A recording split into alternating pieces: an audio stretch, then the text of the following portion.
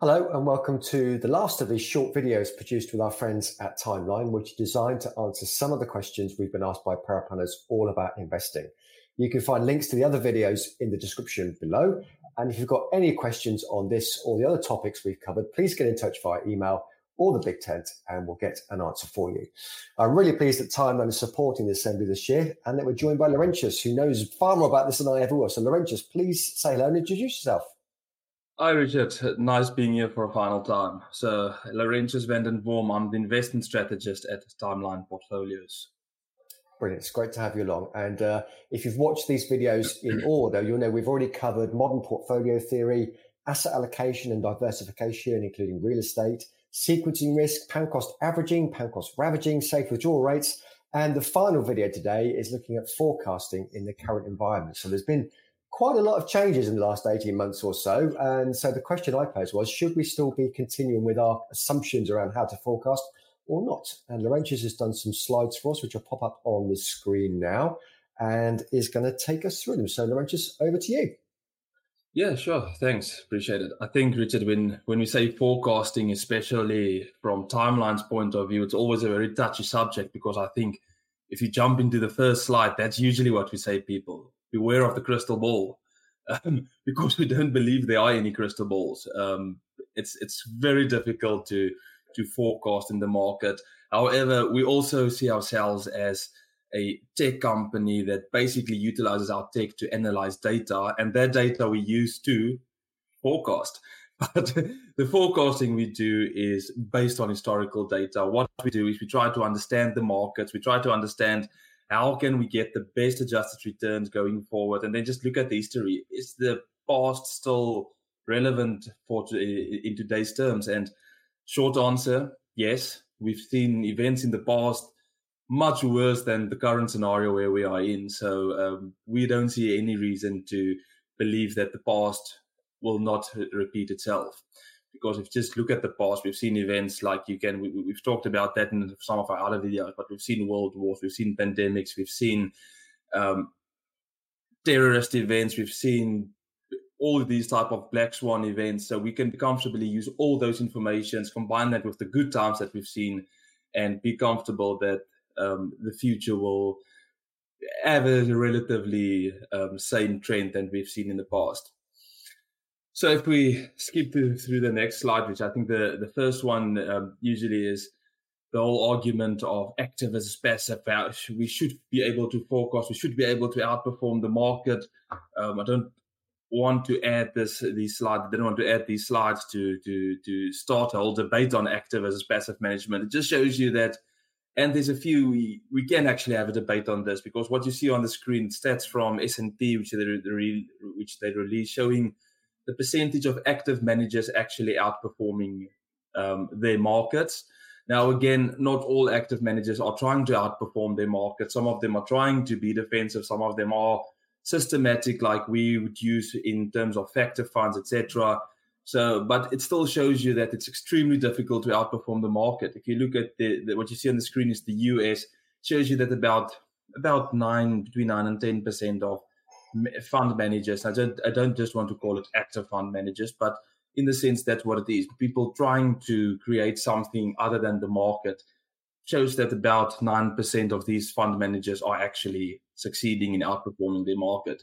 That's in the US. You can say, well, that's a very effective market. Similar in the EU, we see the same picture in the EU.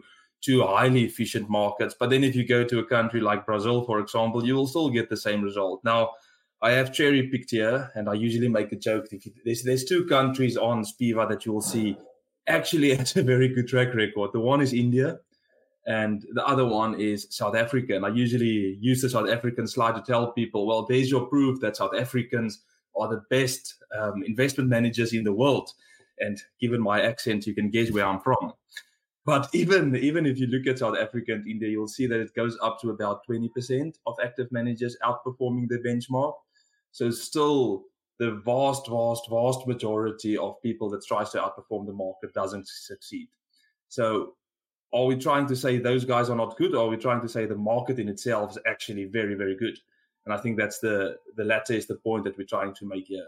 First, just get into the market and that's really where you will see most of your heavy lifting. Doesn't matter what type of portfolio you have. The market in itself will do most of the heavy lifting. And I think the slides that you see now on the screen is a research that we've recently done. And there's several of these types of studies out there that was looking at what has the market done over X amount of years. So we've looked at 20-year rolling periods over the last more than 100 years, starting in 1915. So you're looking at 1,056 rolling 20-year periods. And just to see what can you expect per average in the market. We use 20-year rolling periods to capture all type of events. People will say, well, the last 20 years shouldn't repeat itself. Well, that's why we use 1,056 rolling 20-year periods. So you start January 1915, February 1915. And what we've seen is you can expect an annualized return in the market of about 11.53%. Now, people will often say, especially in these times, we've seen what the CAPE ratio sees and the valuations are, and it's extremely high at this stage. And people are saying, well, maybe we should just move to cash. And that's what prompted us to do this research, because it might not be a good idea. We were looking at what would happen to our portfolio if we just miss an X number of the best trading days in the market over that 20-year period. So the first line that you see, that's what will happen to your return if you only miss 5 days out of 20 years. So 5 days out of 5,040 trading days, is assuming there's about 252 trading days a year. So that's really just a drop in the ocean. But look at your return. It goes down from 11.53% per annum down to 9.53, a 2% drop. If you had invested £100,000, that's almost from 887 to down to 623. That's a significant drop. And that's just 5 days. Now, the other screens will show you what happens if you miss 10 days out in 20 years, what happens if you miss, I believe it's 20 days in 20 years. And it just shows you are basically eroding all your value. And this might be the reason why active managers don't outperform the market. I've said from the start, these guys are not stupid. They do have superior skills, and that's why you pay the fees that you have to pay in your highly concentrated markets, because you need to hire these guys, and they are highly skilled people. But maybe it's not the stock picking that's bad. Maybe it's the fact that they are not picking the stocks all the time. So this is just the reason for us to say, ignore the crystal ball, stay in the market, and then manage your risk once you are in the market. So final one, when we try to do our forecasting is, well, the first step is we say, let's focus on the evidence. What have the market showed us? Can you outperform the market? And if you just listen to the first part of the session, you'll think that I don't believe that you can outperform the market. And that's actually not true. I think the investment markets have come a long way with the whole index evolution, and index funds are outperforming most funds out there. But I also don't think that's where the final chapter will be written. There's certain parts in the market that we know have certain risk characteristics for which investors are expecting higher return. And you can see that, for example, this is just the global equities. What about if we strip out value equities? Then you will see on the next slide, you'll see that value stocks have outperformed the global markets over time. But the answer is why. And the reason is, or the question is why, and the answer is because it's more risky. There's a risk-return relationship, and we can talk about that in a second as well. But then also you can strip out small-cap stocks, and you'll see that small-cap stocks, we have even outperformed both of them. So there's definitely certain things that you can strip out of the market which have higher risk characteristics. And the easiest way to explain it is, how can we be confident that long duration stocks will outperform short duration stocks over time? Because it's more risky, because it's a higher yield is priced in under normal conditions, not in this time where we've got an inverted yield curve. But longer duration bonds are more risky, and that's why investors will only buy longer duration bonds if you're going to promise me a higher yield. Same goes for value stocks, same goes for smaller stocks. It's more risky. It can be behavioral. People want to be in global equities. They don't want to be in small cap stocks and value stocks. Hence, they have to be compensated to be in value and small cap stocks. But there's also more risk. It's more volatile. There's periods of underperformance. We also have seen now big tech has driven growth stocks over value stocks and small cap stocks.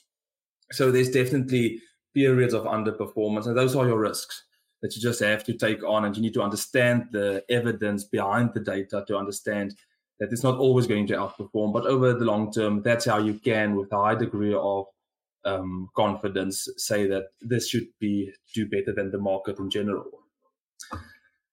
And then just the final part is about how should we forecast, because obviously we're entering into a very interesting time now where the US, first of all, will go into an election period. We've seen the US or the Republican primary debates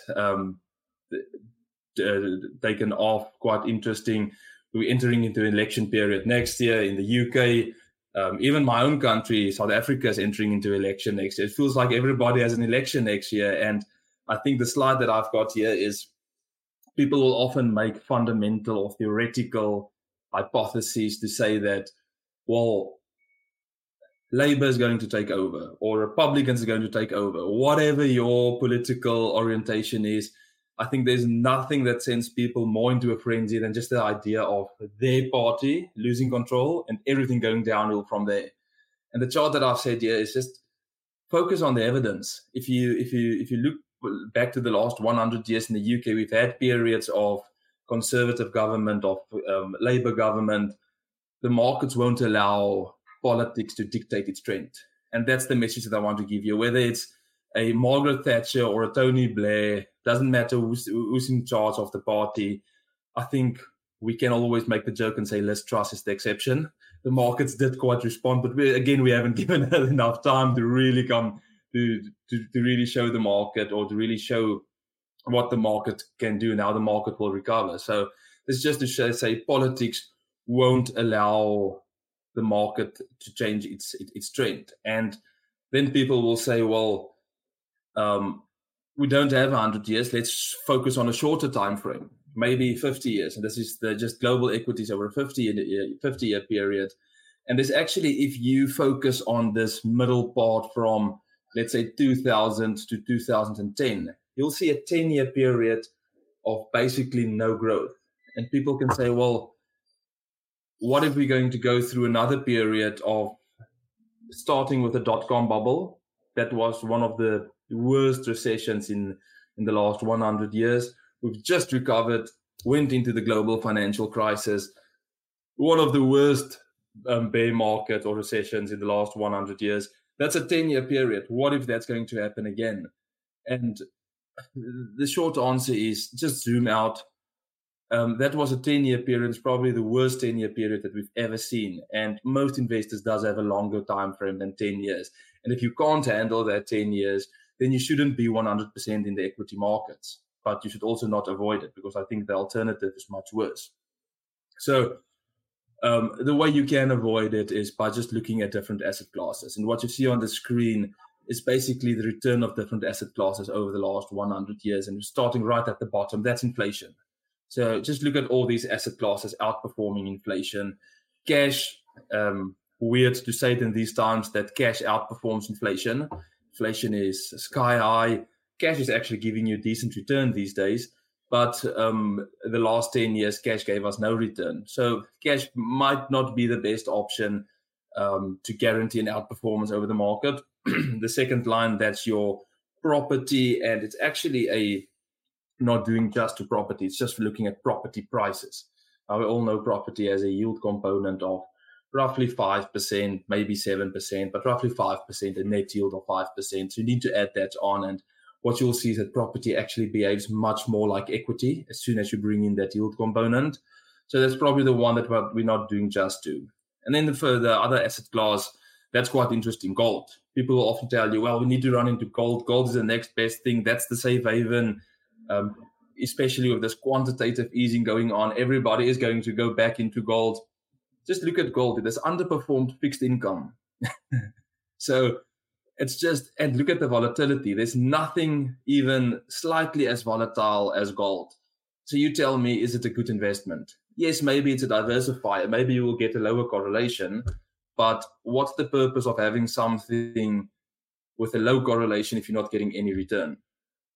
So this brings us to fixed income. Fixed income is actually the one where, yes, you've got a low correlation to equities, got a decent return, much higher than gold, and it's much more stable. So that's why we are saying it's a safe bet to stick to your traditional equities and bonds. Those equities will include your property. It will include commodities. There will be gold mining companies. You've got your exposure to everything in there. And then the second two lines just shows you if you mix your portfolios, you've got a balanced portfolio or a growth portfolio. That's the purple and the orange lines. Not doing too bad. And the two lines on top, that's just your global equities and emerging markets. So global equities, emerging markets, basically neck and neck since the 1980s, since we've got reliable data from emerging markets. Yes, they have outperformed developed markets, but it's much higher volatility. So you really should be comfortable taking on emerging markets, or you be comfortable taking on the volatility of the emerging markets before expecting a higher return. So it just shows you that there's different ways to capture the market. At the end of the day, equities have proven to create the most wealth, and fixed income is not just a dead asset. It has actually performed better than gold and property prices and has outperformed inflation. So then people will also ask us, but what about the next bear market? We've seen horrible bear markets. And then I'll use this chart to ask them, well, can you point me to not too long ago, 3 years ago, when we all thought the world was going to end, the COVID pandemic? And very reluctantly, they will point me to the far right-hand side, that little red mark that you see. That's the bear market of 2020. Well, it lasted for a full 3 months, and that's it, when we all thought the world was going to end. And this is just a great chart to use to show people, just stay invested. We always tell our clients that in order to outperform inflation, you need to accept some risk. And that risk is just the equity market risk. But then when the markets are becoming expensive, we want to get out of the market. We want to avoid this risk. And I think that's the misconception that we have in the market. It's not about trying to avoid market risk. You need to accept that risk. And if you accept that risk, it means you have to go through it. You can't avoid it. Otherwise, it wouldn't have been a risk that you are exposed to. So just look at all the bear markets we've seen. I think in the 70s, that was your worst bear market that we've ever seen. UK equities down 66%. But just look at the bull market that followed. And that's true for every single bear market. After every bear market, there was a much stronger bull market. And then you can use what we've got on this slide to look at your recovery periods. And you'll see that recovery, as soon as there's been a turning point, recovery in most cases was relatively quick, except you can see those first few periods that was 1929, 1937. That was your periods where recovery was quite prolonged, about 70 months, 5 years, or 6 years. And then you have to consider which periods those were. Those were your Great Depression. Between World War I and World War II, it was really some, you can always number 9, that was your dot-com bubble. That was 5 years. So 5 years ends why we always say equities are not for the short term. And here you can see the data, 70 months, that's the longest bear market recovery that we have seen before. So it just shows you, and then some bear markets can be over within 15 months, within 10 months. So it just gives you some perspective as to how long it can take for a bear market to recover. But then also after what happened in 2022, Richard, people will ask us, especially this year, are bonds still relevant? Because just look at what happened. You said it had a low correlation with equity, but last year they both were down significantly. And I've collated this data just to show you that we've had 5 periods in the last, 80 years, 83 years, only 5 periods where equities and bonds were both down during a 1-year period. So we should see it as a statistical outlier. It's not something we expect to happen every now and then. But the other thing is, it's not the first time it happened. We always knew it can happen. It will probably happen again in the future at some point. But what about all the other 78 years? There you actually had your lower correlation, your diversification benefit. So it will not be the great diversifier 100% of the time, but at least most of the time it will be. And we can do the exact same. I think on this slide, what we've done here is we were looking at, if we say bonds are still relevant, how should we allocate within bonds? And basically what we've seen is, we know when interest rates goes up, bonds will come down.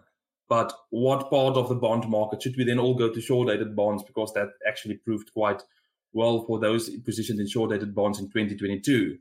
But that was only last year. So maybe we could go to long-dated bonds. But what we've seen is it doesn't matter. Sometimes sometimes when rates go up, shorter-dated bonds will outperform.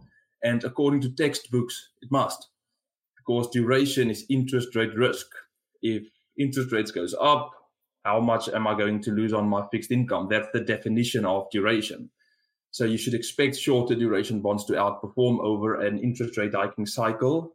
Well, we've seen that's not true. Sometimes the market just moves in a way where longer duration bonds actually outperformed.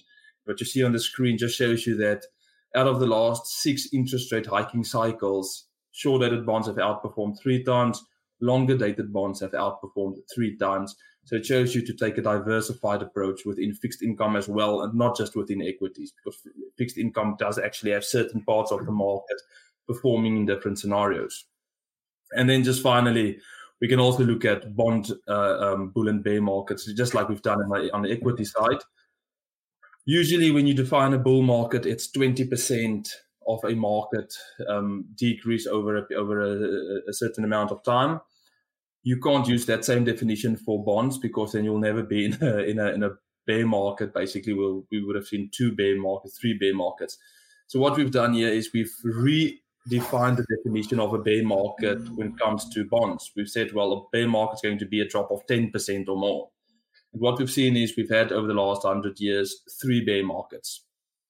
And then we can go to the recovery period and see, okay, what's the recovery period going to be? And what you can see on the screen is, because the question will be on many advisors' on many advisors' minds are, can we expect a recovery? Because we haven't seen a recovery yet since last year. Can we expect this recovery? And I think the short answer is yes. And on the optimistic side, what you can see is all your bear markets, once there's been a turning point, the recovery was quite rapid, except for one scenario just after World War II, where it took 180 months. That's 15 years. So I think the message that one should take out here is, most likely you can expect an equity-like recovery. We've seen periods where bond markets have performed almost 40% in a year. But then we've seen this one period where bonds markets took 15 years to recover. So the message at the end of the day is, yes, you can expect a recovery, but don't rely on fixed income to drive the return of your portfolio. Rather rely on equities to drive the return of your portfolio, but the fixed income will get there. And it will most likely be quite rapidly, but there has been scenarios where it has been prolonged as well. So I think that's most of the slides that I have today. Is just a sort of, how can we forecast? It's not, people always expect if you forecast investment returns that you are only going to point out the rosy picture. And unfortunately, that's not true. You have to, they expect the rosy picture, and mostly forecasts are only negative, because fear and panic is what sells. And I think the way we try to do it is we want to sell both parts. The market is going to do great, but there's going to be a period that you just have to go through, and that's normal. That's part of the market. Mm-hmm. So I think, is it a reasonable conclusion to draw from that despite what's happened in the last year, 2 years, which has been quite a shock to many people, because they might have only been investing for 10 years or so, it's still okay to actually base future forecasting on what's happened in the long term over the past year. And you've demonstrated that there are these bear markets, there are these weird little things that happen every now and then, but they've happened before and they're going to happen again. So there's no need to really change the way that you make forecasts. Yeah, I agree. I don't think you should make any changes. And yes, you can go into more detail, look at what your valuations in the markets are and what happened after the valuations were quite high. And you'll see there's usually a trend. After very high valuations, it tends to come down. So how does a valuation come down? Either prices are coming down or earnings are going up. Can we expect earnings to go up when the economy is struggling? I doubt it. So prices will probably come down. But then again, focus on that first lines that I showed you. If you're going to be out of the market, you're going to do much more damage to your portfolio than just riding through it, because the recovery will be quite rapid. And I think based on that, you can do your forecasts as you've done it in the past. Yeah, and I think the overriding message is equities, particularly, it's long term. It's sit tight, stay with it, and don't try and time the market recovery.